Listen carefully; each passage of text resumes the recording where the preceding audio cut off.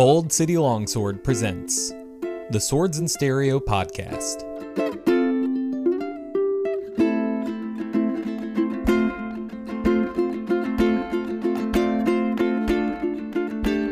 Awesome. All right. Welcome to Swords and Stereo. I'm Matt Stinson. Sorry, I'm just moving stuff. Oh, you're good, man. I'm here with Jared Wilson, who does the Martial Thoughts podcast. And say hello to everybody. Hello to everyone. Yeah, I had you on a couple of months ago on my show. Right when all the COVID started. Yeah. I think you were the last pre-COVID interview I did. I found your podcast, even though you generally have traditional and Eastern martial artists on, you have had a lot of HEMA guests on too. How'd that happen? So, well, if I go back to the reason I started doing a podcast in general, it's basically just because it gave me an excuse to talk to all the people I really just wanted to talk to anyway. So, I started researching local people in Florida, actually, down in South Florida. And there was a guy who did classical fencing down there. And I became fascinated with the idea of what that was. So I had gone to all the Renaissance fairs. I'd played D&D as a kid, so that had always been in my head, and I had seen the SCA, but it was like, yeah, that's not quite martial arts in my head. So once I finally saw someone doing classical fencing, I'm like, oh, there is something here. And that kind of broadened the idea of, what HEMA could be, what it was becoming at the time. So I think that was 5-6 years ago now, something like that. Yeah, it's crazy how fast it is growing. I am every month, I'm getting more people reaching out to me, and it blows my mind. Especially right now during COVID, I'm still getting people calling me like every other week. I'm stuck in my house. I want to whack something with a sword. Pretty much. So, with your core audience being Eastern martial arts, how have they reacted to the HEMA people and the HEMA guests? It's interesting. I think it's actually gone more the other way. Because I have HEMA guests on there, it's more likely that HEMA people have come to listen to my show than... That was the case with me, for sure. Exactly. It got to a point where, again, when I was learning about what HEMA was, I didn't know that there were the original manuals. I was in that same boat with everyone else. I'm like, wait a minute, we do have this version of everything? So it got to the point in my head, it's like, well, why should this not be considered a martial art? And I thought about it, and I couldn't come up with a real reason. So then I decided just to lump it in with everybody else that I'm talking to. And to the point where I've done, this year we did virtual, but last year and this year I did Combat Con. So they're mainly HEMA with other bits and pieces of stuff in there. And I guess I'm trying to bring in the Japanese sword into it. It's mainly swords is what I'm interested in. So... Yeah, that's fair. I mean, no matter which art you're training, you can pick up any sword and apply those principles. Last night I stopped at Sword Carolina. Mm-hmm. I did Rotella and side sword. I had never done that before, and I was just like, I took what I already knew and applied it, and I didn't embarrass myself, and it was a great feeling, But speaking of HEMA people coming to your podcast, yeah, I've found a lot of awesome stuff through your podcast. As far as your book recommendations, I just listened to 1,000 Exits podcast the other day. Yeah. And I remember when they were on your podcast, they asked about the HEMA stuff, which made me all happy. Like, I was like, yeah, other people care. And yeah, it's my goal is honestly just to show that there's more similarities than differences. Now, the differences are fun. That's always the good, fun stuff to explore. Why is it that with a longsword you do it this way and a rapier you don't, or, with a katana you do it this way and they don't do it that way with a longsword? It's both two-handed swords. What's the difference of it? Is there something technologically different, or is it just technique difference? There's a lot to just unpack in the differences. I can also see it where, like, it's just we probably do very similar drills, and we just explain the purpose and technique differently to the student. Yeah. I think the biggest... So one of the problems with any martial artist is saying, what is a martial art? What is a martial arts system? Bruce Lee is famous for saying that, we shouldn't have martial arts systems. And I've come to the opposite conclusion. The whole purpose of the system is to narrow a focus and provide a teaching aspect of it. I was just listening to one of your episodes where you went through and kind of broke down the curriculum idea of how that works. And I thought that was brilliant. I think every martial artist or martial arts school owner should listen to that. Oh, thank you.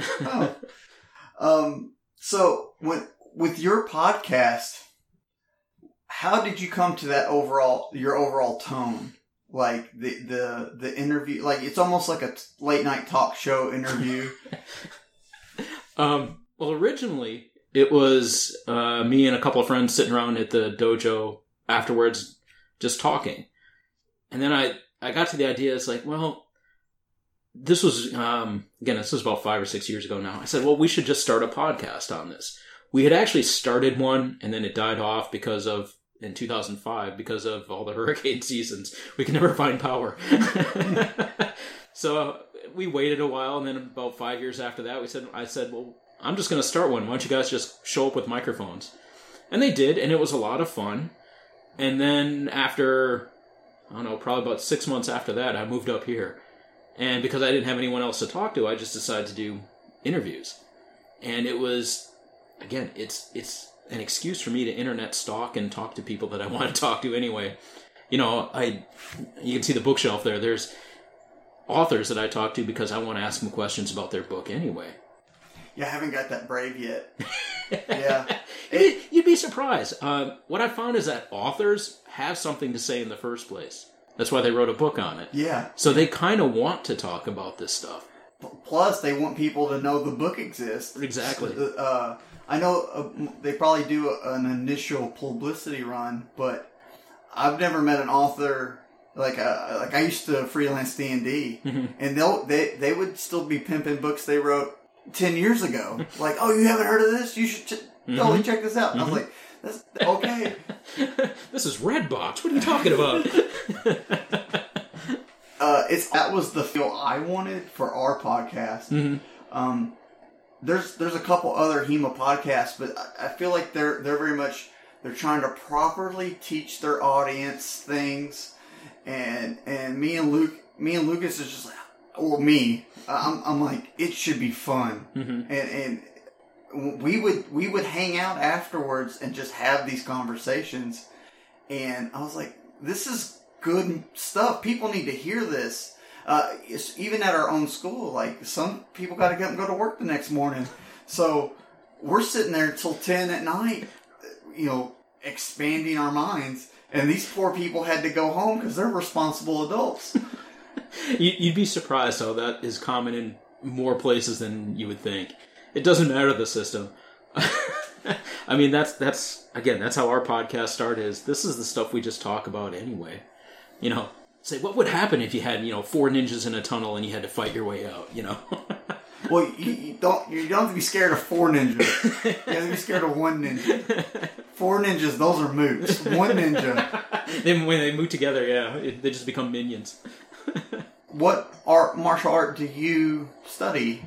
Okay, so currently I'm studying Nami-ryu Aikiheiho, which is a Japanese martial art.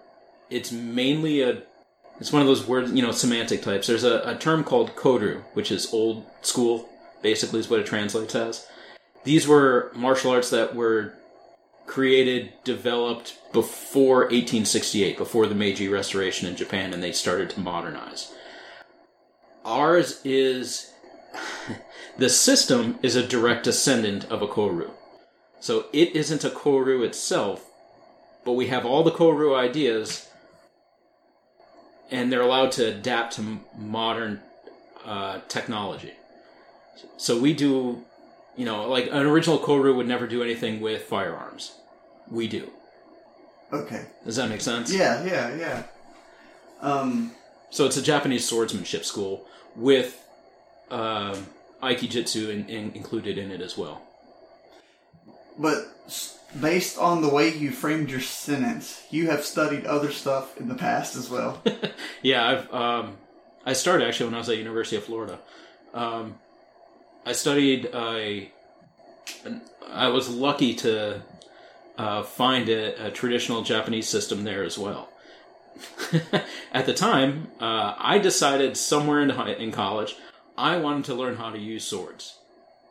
And my 1996 just out of high school brain decided that if I was going to use swords, I was going to use the best sword ever. I was going to use the katana. Granted, there might have been some Highlander influence in there somewhere, but... Yeah, pop culture did its job on that one. Yes, exactly. So by chance, there happened to be a guy that was teaching a traditional Japanese sword system there. So I studied that while I was at University of Florida. I studied that for about 3 or 4 years, kind of off and on while studies would allow. Then I went back home to South Florida, and I studied their version of Kenjutsu, Aikido, and Jiu-Jitsu, all as one system. And then once I moved up here, I kind of had a choice of, I kind of had a 3-way choice. It's, do I want to start something completely new? Do I want to look for the same thing that I've been doing and try to get better at that? Or do I want to start teaching myself? Because at that point I'd been, doing Aikido for 15 years or so at that point. So I actually took about a year of Pencaksilat, which is Indonesian. All right. And what is that? What does that entail? So the best way I ever heard it described is if someone did Wing Chun with an Aikido mindset. Okay. So it's a lot of close-up inward movements, but a lot of it is very soft and letting the person move themselves. And it's almost all with the intentions of having a blade in your hand, or they have a blade in their hand. Okay. Yeah, see, that's I was actually wanting to bring that up because in one of your recent episodes, you're talking about Aikido, and it made me think of, especially with my HEMA mindset, you were talking about your drills, you're simulating at least one person is holding a weapon. And most people don't, when they think of Aikido, they think of some weird alien Brazilian Jiu-Jitsu, which is not. And you made that point. It's like, no, the reason everyone thinks bad about Aikido is because they're not visualizing what it actually is. They're thinking of something else. I think some of the Aikido's problem was the politics of after World War II. There was a period where it wasn't quite sure if martial arts were banned in Japan by the American occupying forces. So, like, I know specifically Kendo was. So the swords, they said, nope, that's too martial, you can't do that. And everyone's like, well, what about Judo and Aikido? And they're like, yeah. Judo's like, hey, we're a sport. We don't qualify as martial arts. So like, okay, you can do Judo. I think O-sensei for Aikido said, no, look at us. We're this loving, peaceful, flowing art. It's all about self-betterment and exercise. And they're like, yeah, okay, you can do that too. I think that's where some of that idea came from. But it's really intended to be armed arts.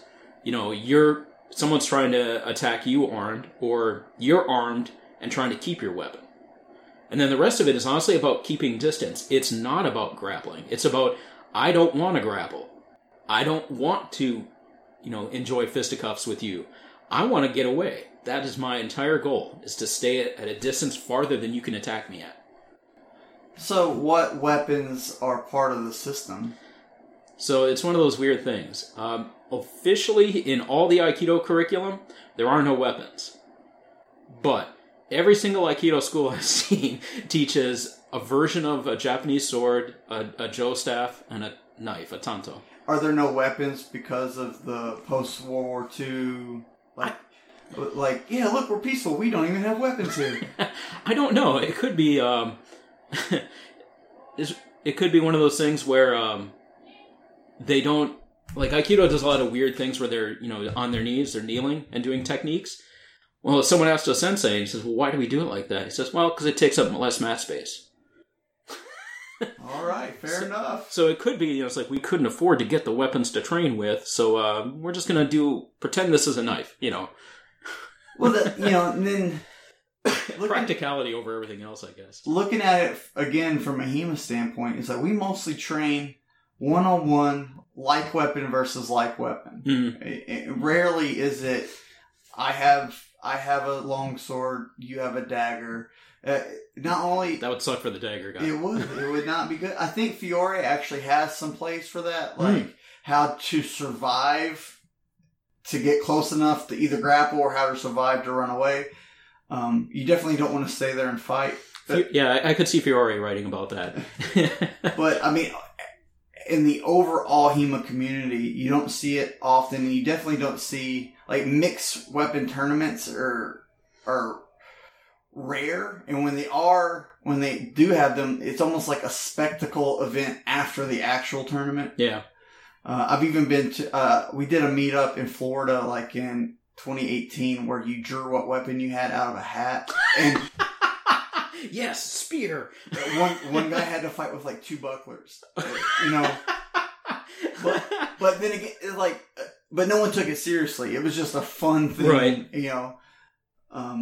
So here's a difference on that one though: is when we use the term martial art, it's a really wide, encompassing thing. Even with armed martial arts, when somebody's got a weapon, there's still a couple of different divisions you can make.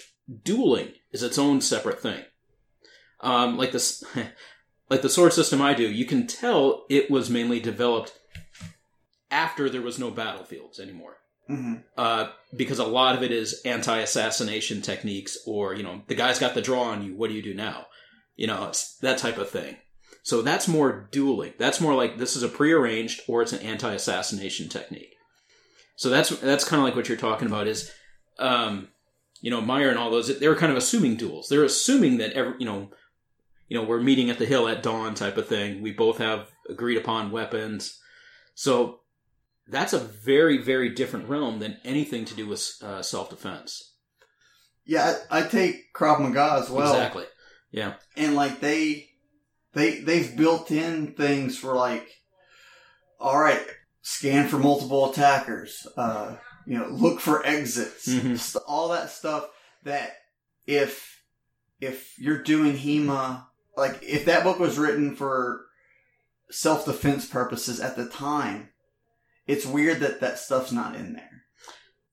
Yeah, it's even a lot of martial arts that we have today that claim they teach self-defense, they'll barely play like lip service to. Make sure you see your surroundings.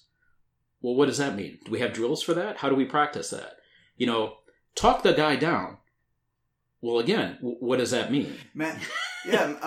Matthew Cougar goes over this like every other podcast. He's like, look up your local laws. Don't get arrested.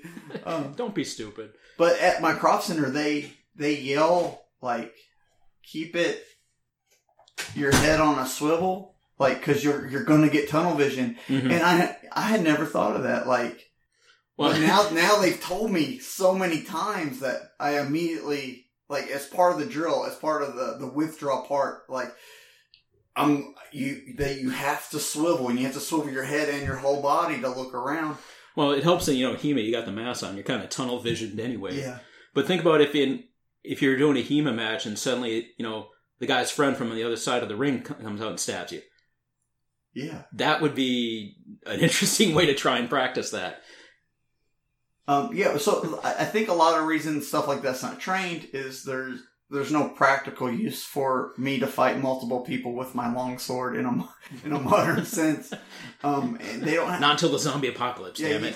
I've seen some videos on the internet where like people are like, one man with spear guards doorway against 3 longsword practice, and that stuff. It looks so fun, but how much can you devote time to that type of thing?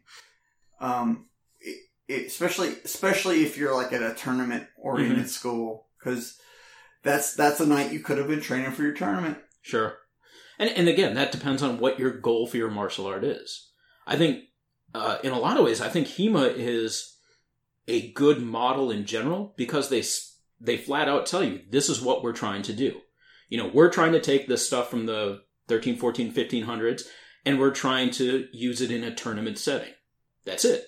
We're not trying to say it's self-defense. We're not trying to say that you'll be the king of the battlefield. We have a very limited focus, and this is what we're doing with it. And look, we can show that we can accomplish what it is we're doing as well. Mm-hmm. I think a lot of martial arts in general aren't able to accomplish what they say they can do. My personal goal is to make my wife realize how geeky I am a little bit more every year. Every year I have to up the ante. You see the Ninja Turtles up there. Yeah. Woo. You have been recently doing online classes that are sword related, or so the rumor says. I did. Yeah, we have our local group here, but because of our lovely pandemic that we have, we can't meet in person. Part of it was we were meeting at a school, and the school shut down. That makes total sense. Yeah. So we were trying to do some stuff online, and it's funny because, it's exactly what you expect. It's like, okay, let's do this technique. Okay, everyone do it. And then what you see is the guy get really close to the screen so you can see, try and see the details of what you're doing. It's more about maintaining the practice, I think, than... Yeah, just setting the time. Yeah. Giving people a reason to set aside time to train. Yeah. I don't want to go backwards. What were you teaching? Well, I was taking classes from our local group here. Oh, okay. I did Combat Con, where I did a virtual lesson for that. That's what I'm thinking about. Okay, that was more a lecture series. Okay. That was an introduction to samurai history for all the HEMA people. So just like there's a lot of misunderstandings about, medieval knights and their tools and armor, I wanted to kind of go over the misunderstandings about samurai and who they were and what their tools were for. Was there a good turnout? I think they said there was something like 100 people all together. If you ever gone to Combat Con, it's freaking awesome. First of all, I want to go. It's of all the places to sell my wife, Vegas is an easy sell. Yeah, the problem for me is it's always the weekend right before the first day of school, and I'm a high school teacher, so I gotta like last year when I actually flew there, I skipped out on the Friday's meetings. So I left Thursday night, I went Friday, Saturday, Sunday, and then got back at 2 a.m. on Monday, and then had to teach that first day right then. But it was worth it. Just jet lagged and sword lashed. Yeah. How does that feel with Combat Con letting in non-HEMA stuff? How's that environment like? I didn't have any pushback or anything like that. A friend of mine, Chris Hine, was doing kind of why Aikido works the way it does classes. And again, there's probably about 6 or 7 classes going on all the time continuously. So you have to make a choice on, which classes you want to go to. And there was usually about 10 or 15 people in each of his Aikido sessions. There was, last year when I did in person, I did martial arts and podcasts. And there was probably about 10 or 15 people in there with that. I don't know. It's just a cool place. I was sitting down waiting for Anthony DeLongis to talk. If you don't know who he is, he's the guy who basically retaught Indiana Jones how to use his whip for the last movie. Okay. Really big name whip person, Hollywood actor. He's been in a lot of things if you look him up on IMDb. So I was waiting to hear something about him, and I was sitting there talking with a friend of mine, and he goes, "Hey, Scott, come down and talk to us." And I started talking to this guy for a while. He's got a whip across his, he's listening to the whip guy too. And it turns out he was the guy who had double whips in Underworld. He was one of the... Yeah, I remember that scene. Yeah, and I'm like, holy shit, He looked really cool, and then he died. Yeah. But he was a stuntman and a whip guy, and I'm just sitting there having a conversation, and, he was talking about when he was in Underworld, and I'm like, oh, then the little light bulb goes off. But, they can hide amongst us common folk there. So you plan on going back? If they'll let me, I'll come back every year. Awesome. I would encourage everyone to go there. There's so much cool stuff. It's a comic book convention for swords and martial arts. It's awesome. So how do you think people from the Eastern martial arts look at HEMA tournaments? Because at the tournaments? Because I think I wrote in and asked you this question like 2 years ago for your 100th episode. Mm-hmm.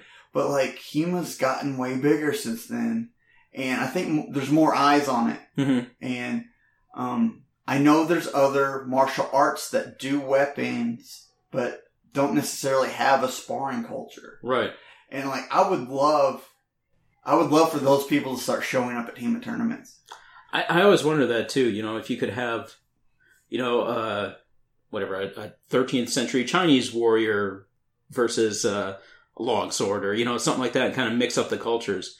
I think we would see, some of the really obvious things would make more of a difference. like reach. Yeah. Stuff like that. But yeah, there would have to be parameters and sure. stuff. I don't know if I can speak for everyone, but I appreciate again that HEMA puts its money where its mouth is.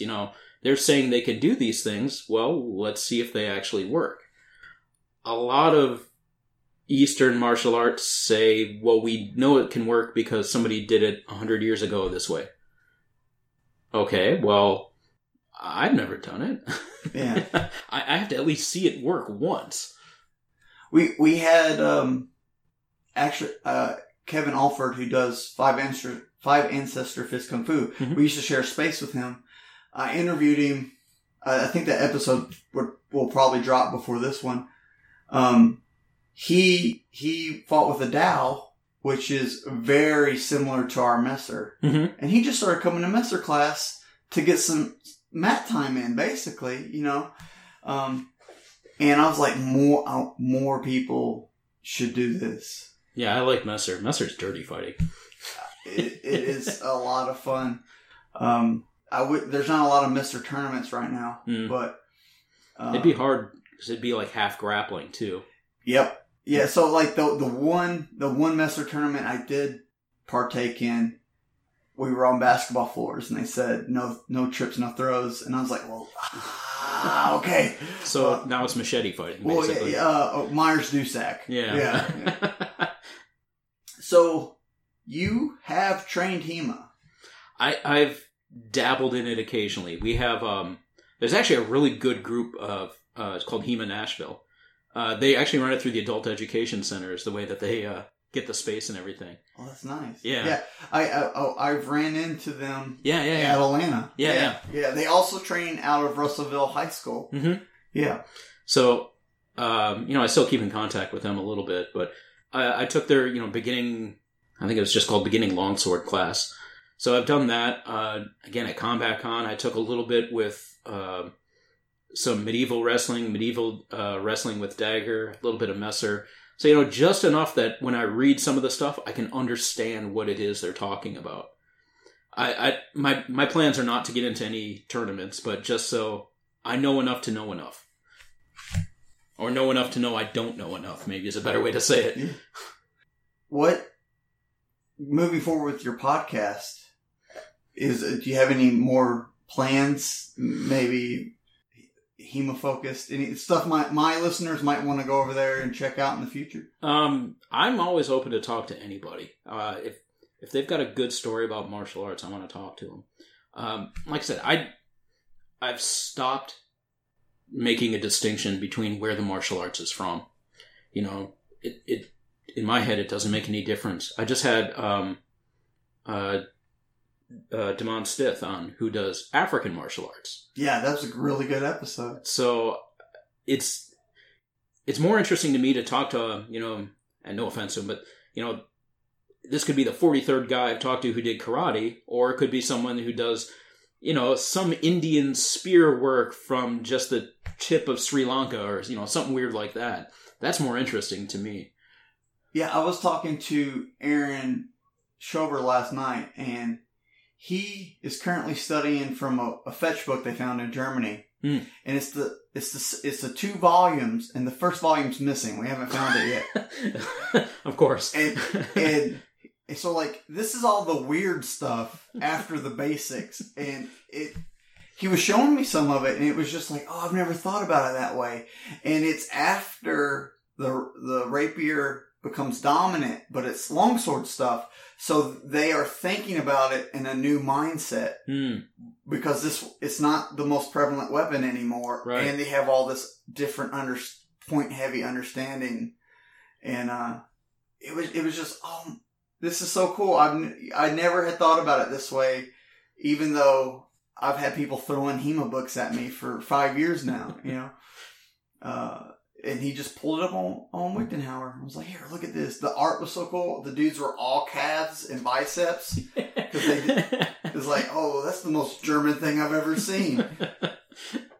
I think there's an interesting phenomenon if you look at, you know, where the martial art's from and why people would choose that. You know, it used to be that it was, you know, for lack of a better term, the secrets of the Orient, you know, the secret Japanese wrestling or, you know, mystical karate or, you know, whatever it happened to be, you know, Taoist kung fu. But then all of a sudden people are looking at it going, well, yeah, but I'm 80% German, and they've got guys that are doing German longsword.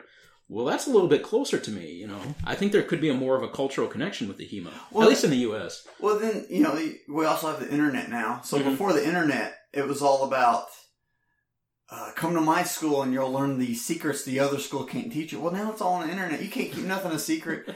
All right, everything's been on the internet for 30 years now. So now you just have to be good. Yeah, it's more like, hey, look at this new way I found to do the same thing we've been doing. Do you have anything books that you've been reading lately?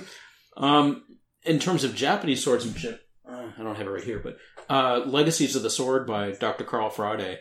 Anything by him is actually really good academically.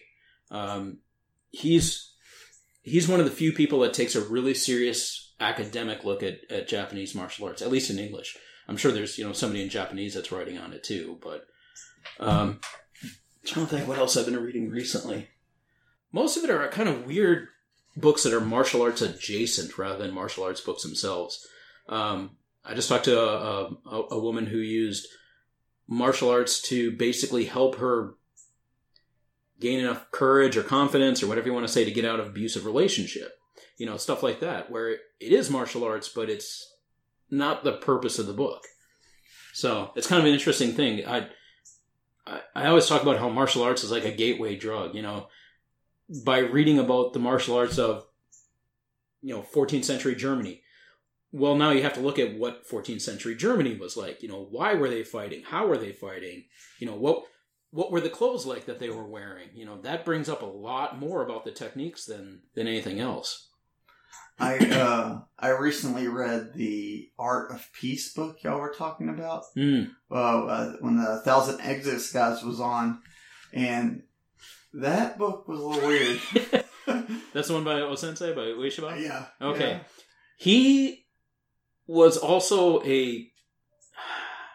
without being discouraged, you know, disreputable to him, he was kind of a religious nut at the same time. Like, he and a group of his fellow, I forget the name of the exact sect, but it was a Shinto sect, they invaded China one day. Like you do. Like you do. Yeah. Of course, you know, the Chinese kind of rounded up the 50 people. They were going to go, they literally crossed over in the boat and kind of established a beachhead and said, okay, this is our part of China. And China's like, yeah, I don't think so. So, you know, they were, the way the story goes is they were literally like set up in front of the executioner, you know, the firing squad. And then the Japanese government went, no, those are our people. You got to give them back. Oh. That was nice of them. Yeah, they had to think about it for a while, but. Speaking of books, are there any old manuals like what's the oldest manual you've read from the Japanese? So that's one of the weird things is that they're just now really starting to get translated into English. And a lot of times they're so poetic. They're not really meant to be manuscripts. They're meant to be a reminder of all the techniques. So, the example, the Chinese example is, dragon sweeps its tail, Well, unless you have any clue what that means, it's nonsense. The falling peony cut, and you're like, I have no idea. Are they pretty void of art, or? Ironically, there was a really interesting guy who was trying to take one of the more famous Japanese manuscripts and use it as a comparison between that and Fiore, and see if you could actually distinguish from the pictures what they were trying to show you. So the pictures are, I don't want to say they're like worse than the medieval European ones, but they're not as detailed. Or at least the details don't stand out to our eyes as much. Yeah. It's hard to tell, especially in some of the paintings, if the foot placement is where it's supposed to be, or is that the way they drew all the art? I'm not familiar enough with Japanese art styles to be able to tell you, hey, that looks unusual, I should pay attention to that. Some of these European manuals, there's a big difference between Wallerstein and Meyer, Yeah. And there's a couple of them where it's like, how does he have two left hands? Yes, exactly. Like, oh, the thumb's on the others. Okay, that's my problem. Well, as we're wrapping this up, why don't you send people toward your podcast? Okay. It's called Martial Thoughts Podcast. It's on iTunes and Stitcher and probably all the normal stuff. That's the easiest way to get through it is, well, it's not called iTunes, but it's Apple Podcasts now. I think you can still look up iTunes. I've behind, but you can kind of look at the show notes on thinkingmartial.blogspot.com. But that's where I kind of keep all the written bits of everything we do.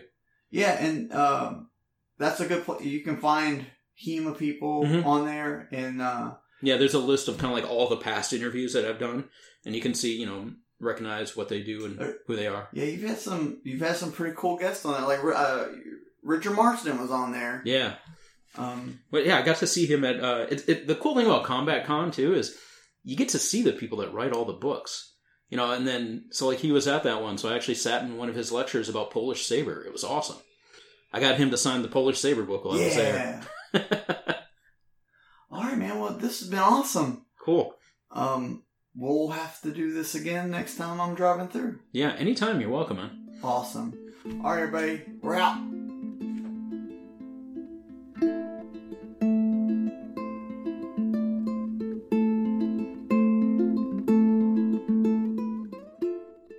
This episode of Swords in Stereo was produced by Final Plank Media Productions. Theme song for Swords in Stereo is Thunderer by Professor Agma. Check him out too. To find out more about Bold City Longsword, visit their website at jacksonvillehema.com. To find more Final Plank Media produced podcasts, visit finalplank.com. or visit us at Final Plank on Facebook, Twitter, and Instagram. Thanks for listening.